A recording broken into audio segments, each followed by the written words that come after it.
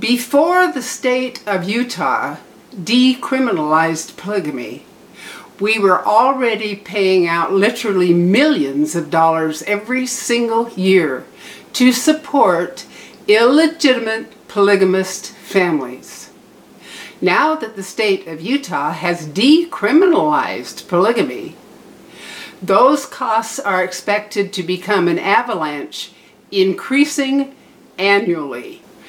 The Church of Jesus Christ of Latter-day Saints is among the wealthiest churches on earth. With access to your taxes like this, they should soon become the wealthiest. With the COVID virus, forest fires, and hurricanes, is polygamy really where we want to spend our tax dollars?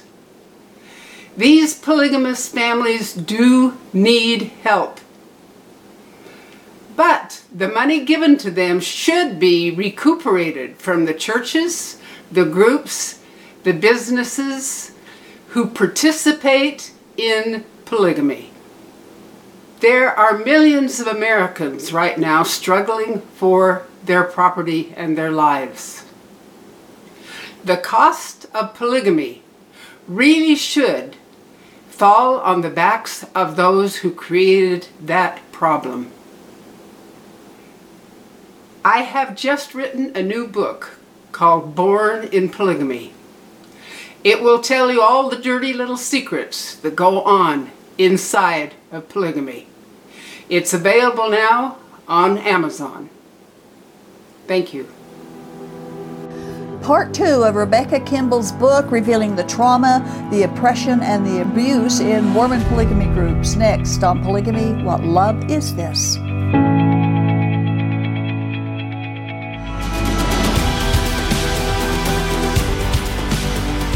Rebecca Kimball experienced terribly abusive trauma and violent treatment before she escaped from the Mormon-based polygamy group that she was born and raised in. She's been interviewed by several different programs and hosted her own videos and YouTube segments, and even was interviewed for a long interview on our DVD, Lifting the Veil of Polygamy. Or no, I think it's the Hagar Home. But anyway, Rebecca has recently written her story and published in a book entitled Born in Polygamy, True Crime Autobiography. She was born and raised under the ruling and powerful dictatorship of patriarchal Mormon polygamy. She tells her story wanting to inform the passive public of this oppression of women and children and to make a difference anywhere she possibly can. Part 1, we ended where Rebecca's 9-year-old cousin had been betrothed to a 60-year-old polygamous man. As Rebecca grew older and saw the favoritism evidenced in polygamy and experienced the poverty and hunger, the abuse and depression of the women and children, she had some serious questions. The self-righteous egos of men of the priesthood degraded females and others, and she wanted some answers. Like so many, either in the LDS Church or polygamy groups, we tend to ask questions of those we trust and who we think should know the answers. Yeah. But we get no answers. The same was true with Rebecca, and we quote from page 46. When I was all alone, I would pray and ask God about every question that perplexed and concerned me. As time went by, I was asking God questions I dare not ask any man of the priesthood, not even Uncle Rulon. I asked God why Uncle Rulon, the one and only prophet of God on earth, didn't realize that we were hungry. I asked God what sin we'd committed when we were sent home just after the Sunday meetings were over, while everyone else stayed and ate at the large family outdoor picnics. Sometimes I asked Mom too many questions and she would get agitated with me. She told me to obey the priesthood. That was all I had to do and all I had to know. After several of those responses from Mom, I realized that she was afraid. Mom was afraid to question anyone about anything, especially the men of the priesthood. I learned to quit voicing my questions, but I never quit contemplating and seeking answers. I tried to balance what I had been taught against what I had witnessed. I often found controversy between the actions and the words and the religious teachings of some adults. That included some very important priesthood men. The more I saw, the more I knew my silent questions had only begun. So she was very observant, wasn't Yeah, she? tried to. I'm sure a lot of people pay attention to at least some of these contradictions. I hope so. Yeah. Mormonism's model from the beginning always seemed to obey without question, whether it's the Sure. mainline church or the polygamy groups. Chapter 8 is entitled Groomed for Marriage. And now this topic and behavior of polygamy groups is probably one of the most important yet disgusting. Perhaps it even tops the list of all of their repulsive practices, and it may be the most mind-controlling of them all. Yeah. She talks about child brides. More often than not, marriages were arranged with child brides because it would give the husband the opportunity to finish raising her so that she would learn submission as her place as a wife in God's work. We quote from page 47. Boy. Young brides were placed in marriage through holy revelations from God. They were told by God himself who was worthy to receive a young bride and which family she would be chosen from. They would decide which new convert, new business partner, or priesthood member she would be given to. Child brides were preferable not only because of their age, but because they were easier to keep from trying to escape polygamy, because they had been indoctrinated into it from birth. They had grown up knowing their salvation depended on living plural marriage. Females indoctrinated into plural marriage from birth are a lot easier to control in polygamous marriages. They are more willing to give their own young daughters in polygamous marriages because they have never known anything else. You can see the brainwashing is so important in something like generational this. too. Huh? Mm-hmm. Yeah. There is so much information in this book, we obviously cannot cover it all, nor do we want to. This is only a review. You'll need to read the book for yourself to learn all that Rebecca experienced. Those in polygamous communities who claim there are no abuses or oppression or forced marriages are lying. It might be more subtle today in some of the groups and in some cases than it was several years ago, but it's still there. And lying for the Lord, make no mistake, lying for the Lord is the great privilege with which they often bless themselves. And they brainwash us with that too. Yeah. Rebecca writes about two new converts into the Allred group. And Reuel Allred wanted to keep them happy so he could enjoy their loyalty and their tithing. They were both from Germany, so to keep their loyalty, he made arrangements for them to have a child bride. We quote from page 48. He confidently informed them that his 8-year-old niece, Becky, who happens to be Rebecca, and my 10-year-old sister, Rennie, were ready to start being groomed for marriage. These noble men needed to get to know the young girls and make them comfortable in their presence. We were to become the child brides Uncle Reuel had chosen just for them. He claimed that both of these marriage arrangements had been revealed to him, and it was God's will. Okay. Of course. Oslaf was the man that was chosen to marry her 10-year-old sister, Rennie, and he had a 10-year-old daughter who was Rennie's age. In fact, he bought bicycles for the two girls so that his bride-to-be and his daughter could play together. Oh, boy. But when he started making advances on Rennie and getting mighty friendly with her, she complained she didn't want to go over to his house anymore, ever again. Suddenly, she was no longer welcome and was forbidden to play with his daughter, and a couple of days later, her bicycle disappeared. Nice people. Hans was the name of the man chosen for Rebecca to marry. He was stocky and plump and was quick to announce that he was full German and the member of the white superior race on his way to becoming one of God's chosen people on earth. We quote from page 49. He took me into his house where he asked his wife to assist him in making me less tense. She stared at him with a cold, hard look and continued cleaning up her kitchen. When I returned home, I begged Mother not to send me back. Mom would not listen to my pleading. She was afraid to disobey Uncle Reuel, the prophet of God. She was even more afraid of what Dad would do when he discovered Reuel was trying to take control of his family. So again, we have these politics going on behind the scenes. For sure. Her father soon did discover that Uncle Reuland was arranging marriages for his daughters. All of a sudden, he realized that Rennie and Rebecca were valuable commodities in the world of polygamy, and he immediately took control of the marriage arrangements for the two girls so that he, not Reuland, would gain through their marriages. So Rebecca's father sent for her to evaluate her as a child bride. She was scared to death. We quote from page 50. Mom tried to calm me as she bathed me and dressed me to look like a woman. She dressed me in a woman's-sized dress that was far too big. She found a bra and put it on me. I had nothing to put into that bra, so Mom stuffed it until it was full. She tried her best to make me look like a grown-up woman. I could see the disappointment in her eyes when she finished dressing me. There really wasn't anything she could do to make me look like a woman. I was obviously just an 8-year-old kid.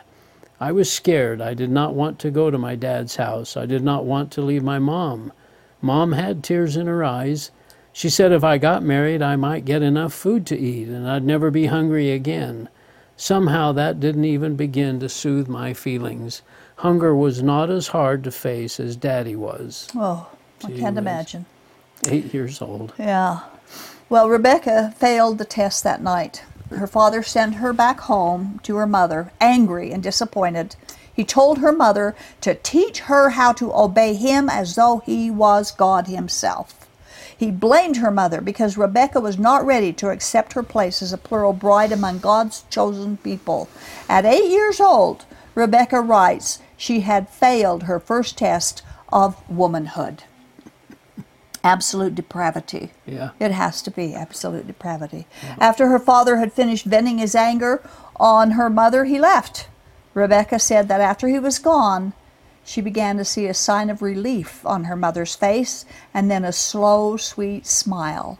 Rebecca remembers that her mother walked over to her and put her arms around her and held her close and said, "Thank God you're home." Too bad it didn't end there and we could say that they all lived happily ever after. But that's not the way it works in life, and for sure doesn't work like that in polygamy groups. Rebecca's mother was his least favorite wife, which resulted in abusive treatment of her and her children by her father and his other wives. And I kind of wonder why she was, because she was the leader's daughter. Reuland's sister. Yeah, or sister, yeah. She was the leader's sister. Right. So why didn't he treat her a little better? I don't understand. She didn't explain it. But both her mother and the children were afraid of Reuland and, of course, of her father. And when the opportunity arose, she was ready to escape. The mother escaped with the children. Wow. And the father and obviously Reuland for a while didn't know where they had gone. And after much hardship and poverty and even hunger, they were able to get a homestead place in Juab County in Utah. And living at the little homestead, she said, was the first healthy and happy and well-fed times they had ever spent together as a family. The children were able to go to public school rather than the school that was owned and run by the polygamy group. And this was the first time that she had been allowed to look at books and writings that had not been printed by the polygamy group. Her mother encouraged her to learn how to read and to read better so that she could read the gospel all by herself. And of course, that would be the polygamous gospel. Yeah. We quote about what she learned from reading it all by herself. Page 68. As the time passed, I read my way through so many gospel books that I discovered they often contradicted each other. I found that asking too many questions angered adults, so I quit asking questions and continued to seek answers by reading more, which was thought-provoking. I was aware I was breaking a basic fundamentalist polygamous commandment, which is, "Thou shalt not think." Blind obedience is essential for God's chosen people. This brought me to a second sin. I was thinking and seeking logic instead of blind obedience. I dared not tell a soul. They made a mistake teaching me to read better. That mistake was the first step on my way to freedom. Okay. So a lot of this sounds Mormonish too, doesn't it? It You really know, does. you listen to what Don't we think, teach you, and yeah, don't think don't beyond think what we've what we told you present already. Yeah, that's right. And that's what they do, the same thing. It is a brainwashing technique Yeah. and mind control technique Sure in is. both, and all of Mormonism. That's what they have to do, because if you start to think, you're going to end up like people who leave and don't- because they discover the And truth. don't trust the Bible. You can't trust the Bible. And so don't spend any time in that, and just be blindly obedient. Now, it's important to relate how the author herself was given into marriage. And so we're going to cover that part of her story now. But put on your seatbelt, because this is tough. In actuality, Rebecca was purchased with cold hard cash.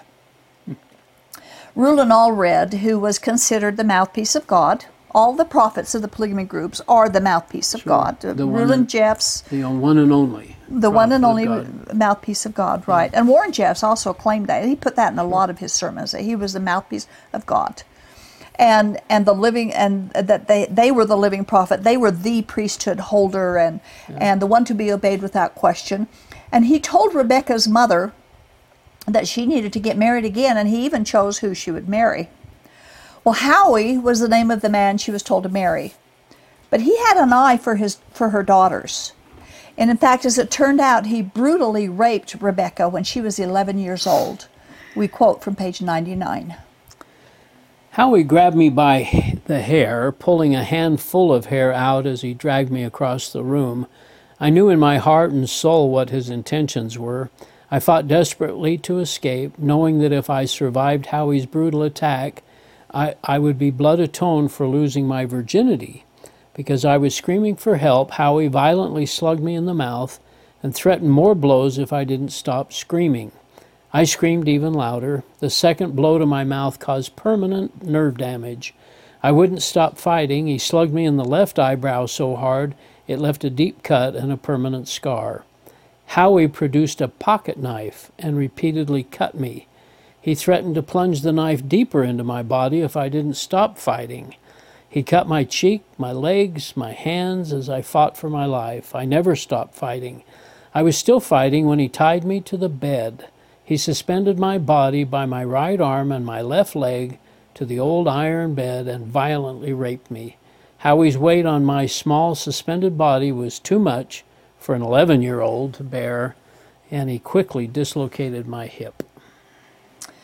Now this is, again, That's crazy. it's horrible. It's horrible.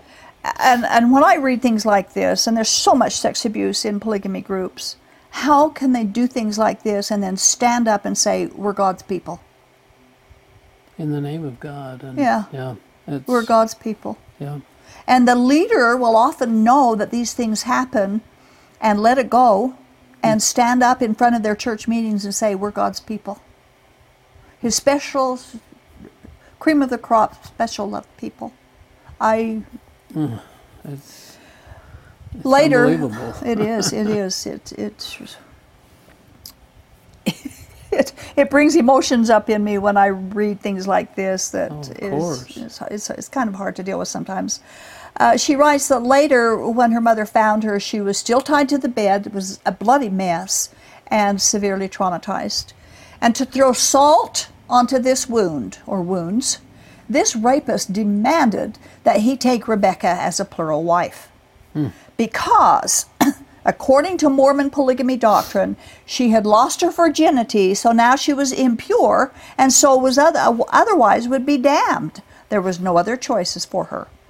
Rebecca writes that for the next 2 days, her mother, who was horrified about what had happened, and she knew what the choices were, she read and reread the blood covenant doctrines in the 4th volume of the Mormon Journal of Discourses. And in the meantime, Rebecca remained captive, still tied up by those ropes, awaiting the sacrificial death of her non-virgin soul. During that time she prayed, and her mother prayed, and during her prayer times Rebecca discovered something earth-shaking about their doctrine and about God. We quote from page 100. This is so wonderful. I mean, God's so gracious. He is. I silently prayed to God, not asking him for life, but for wisdom. I asked God why. Why would a just God require my execution for a crime committed on me and against me? Why? Why? Then suddenly I knew no just God would.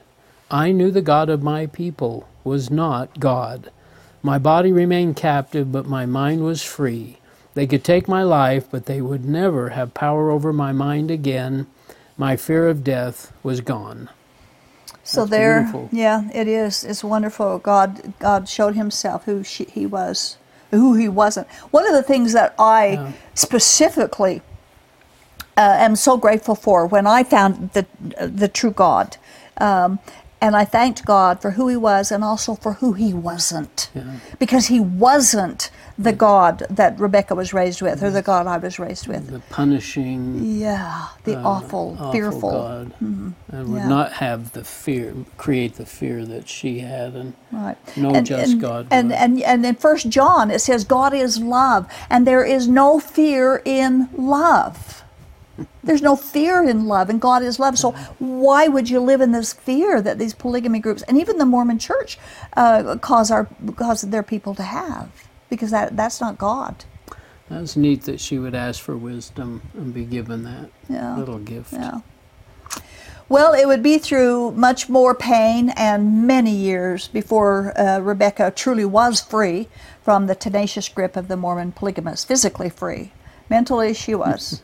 Her mother managed to free themselves from the evil grips of this man by hiding her from him and escaping into another part of the state. However, later she was forced into a polygamous marriage. They had been away from her real father for several years, but they accidentally met him while they were in Salt Lake City. Boy. He gave her mother some orders that Rebecca didn't hear, but he was intent upon assuming or reassuming control over his wife and children, and he made plans for Rebecca's marriage. We quote. From page 114. Not long after that, he announced that he had made a cash deal to give me away as a child bride. Dad obviously did not care to speak with me about that. Somehow in my father's mind, giving me to a stranger in marriage was none of my business. He contacted one of his polygamous prison buddies, Fred Cleveland, who had a son named Bert, and Bert was looking for a child bride. Predators. Cash deal. Yeah. Bert's polygamous father had told him that he could get a child bride, and like a parent, then he could teach her and to be the kind of a wife that he wanted. He told him that there's no limit to the number of wives he can have for a price. Wow. Before Bert agreed to pay the money for his child bride, Rebecca, he said he had to see her for himself. He met her, spoke very briefly to her, and reported back that he was anxious to go through the deal, exchanging his money for Rebecca.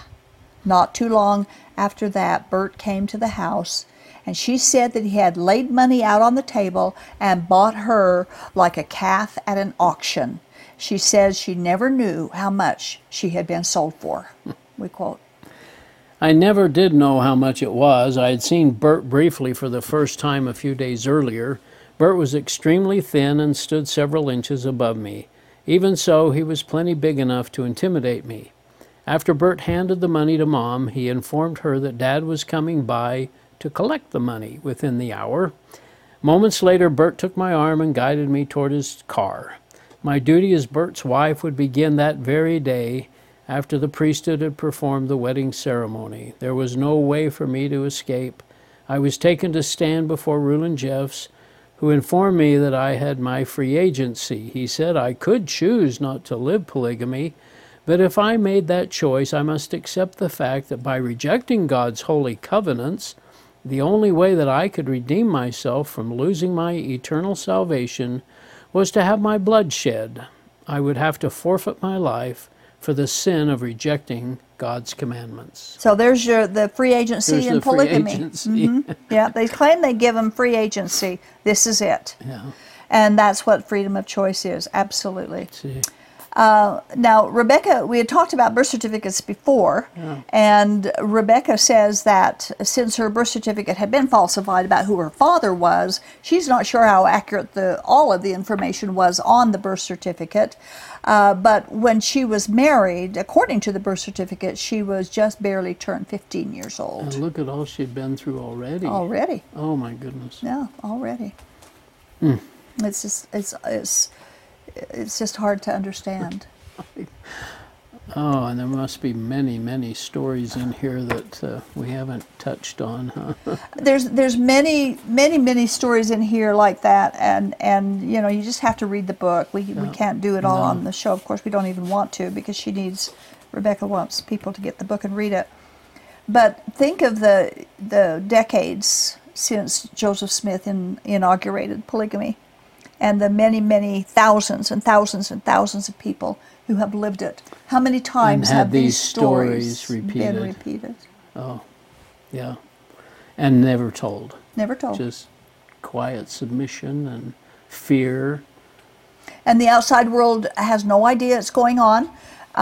They believe that it's freedom of religion, but the United States Supreme Court already ruled that freedom of religion does not include freedom to break the law. No. And that's what they're doing, is breaking the law. So, like we said, there's so much more to her story. We've barely scratched the surface. Read it and weep. I did. It reminded me too much of my own brainwashing and the violence and abuses I and countless others have experienced and witnessed growing up in polygamy. Like we've said too, each group has the same Mormon polygamous doctrine. Maybe a little bit different in the way that they work things through, but it's the same doctrine. All from the same fruit, the same tree. The same tree. And it's painful. It was to Rebecca. We've just, like we say, just read some of the things that she tells about what happened to her. It was painful to her, it was painful to me, painful to others that we've talked about in the book, and it continues to be for thousands of young women whose silent screams, like you said, will never be heard. They just won't be heard. And yet... I had no idea. You just don't... in the mainstream church, we're just not aware. I guess unless you went and picked up a book like this, which you normally wouldn't do. We're proud of our polygamy heritage. I've said that before.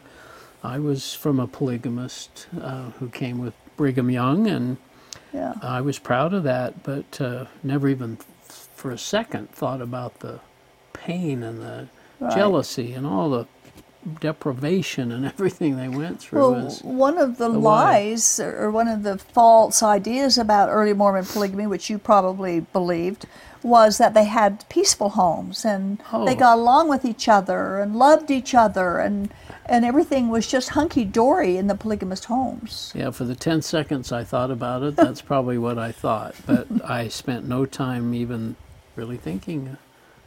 You should. I mean, if you're going to have those kinds of conflicts and problems. I didn't realize the men were only married to the first one. That was the legal wife. I didn't know that. You thought they were legally married to all of them? Yeah, I didn't know that. I always believed that they lied for the Lord, so to speak. They wouldn't say that they were polygamous or taught. But I didn't know the children from the second and third wives were not permitted to carry his name. Oh, some groups do. Some groups do, but a lot of them don't. We didn't. So there's so much I didn't know. And there's so much a lot of people don't know. Don't read about it. That's why we have our show, is to inform and to let you know what's going on. Yeah. And read books like this so that you can really get a good grip. Thanks, Earl. I really do appreciate doing this with you. It's a privilege. Yeah, me too. You know, John, the beloved disciple of Jesus Christ, writes that Jesus is the word of life and that he was truth incarnate. When it comes to truth, new is not better. Jesus, who was from the beginning, is not better, but best. Nothing, no one, no teaching, no modern prophet, no further revelation is needed beyond the best, because you can't get better than the best. And the best is Jesus. We don't stand upon the shoulders of Jesus with new truths or new and progressive revelation. The best has already come, and He has revealed to us everything we need for us to have eternal life with Him. And you will find no place where the Word of Life ever taught that polygamy was God's pleasure or His requirement. It's only Jesus. Thank you for watching. This has been the audio podcast of Polygamy, What Love Is This? With host Doris Hanson. Polygamy, What Love Is This? Is produced by A Shield and Refuge Ministry. More information on this program, including the video version of it, can be found at whatloveisthis.tv. If you have any questions or need help getting free from Mormon fundamentalism, write us at contact@shieldandrefuge.org or call us at 1-800-877-425-9993.